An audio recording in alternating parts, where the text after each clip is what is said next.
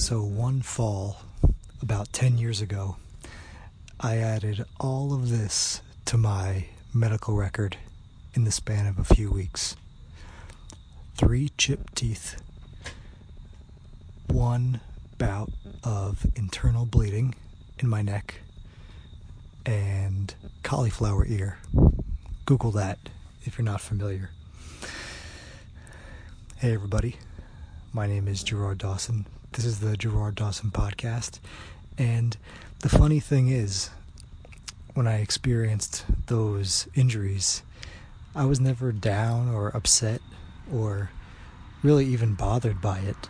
And in fact, I was pretty excited and had a strange sense of pride. And that's because I earned all those on the rugby pitch. Playing rugby was one of the most physically challenging, but physically and mentally, even spiritually rewarding things I've ever done. Fast forward 5 or 6 years later, and I was sitting at a table in the cafeteria of my high school for parent conferences, and the dad of one of my students, who was having a little trouble in my freshman English class, approached me. He knew that his son wasn't doing too well, and he wasn't too happy. But I happened to notice that he was wearing the collared shirt, the rugby shirt, for the New Zealand All Blacks, their national rugby team. And I mentioned to him casually that I recognized the shirt. We talked, found out that he played as well.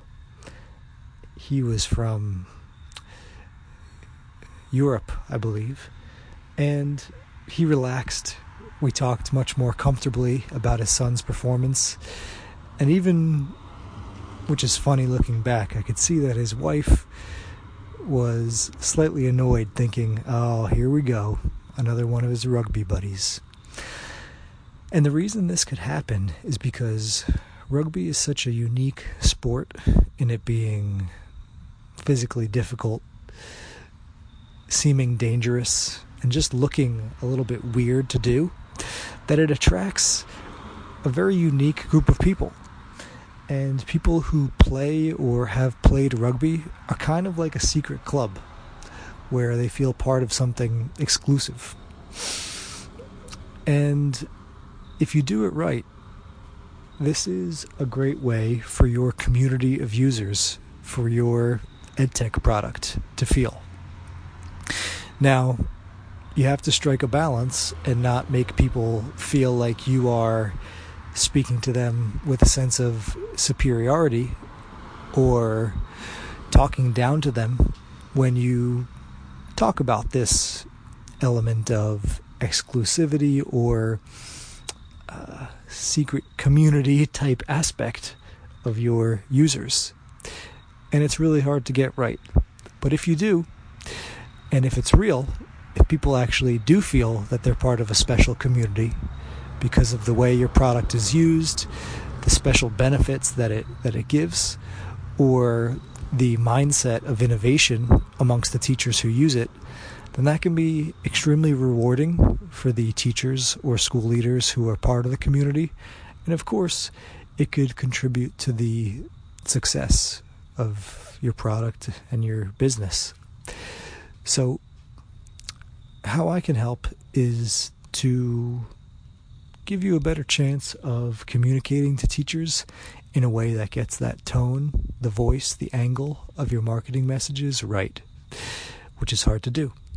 So one way that I can help you do that is by sharing with you my free email course on copywriting and marketing for EdTech startups. It's called the 5-Day Copy Fix. It's free, and you can get it by going to https://theedtechshop.com and drop in your email. And when you sign up, after you get the first message, write back to me. Let me know who you are. I'd love to talk to you. Until then, this is Gerard Dawson, And thanks for listening to the Gerard Dawson podcast.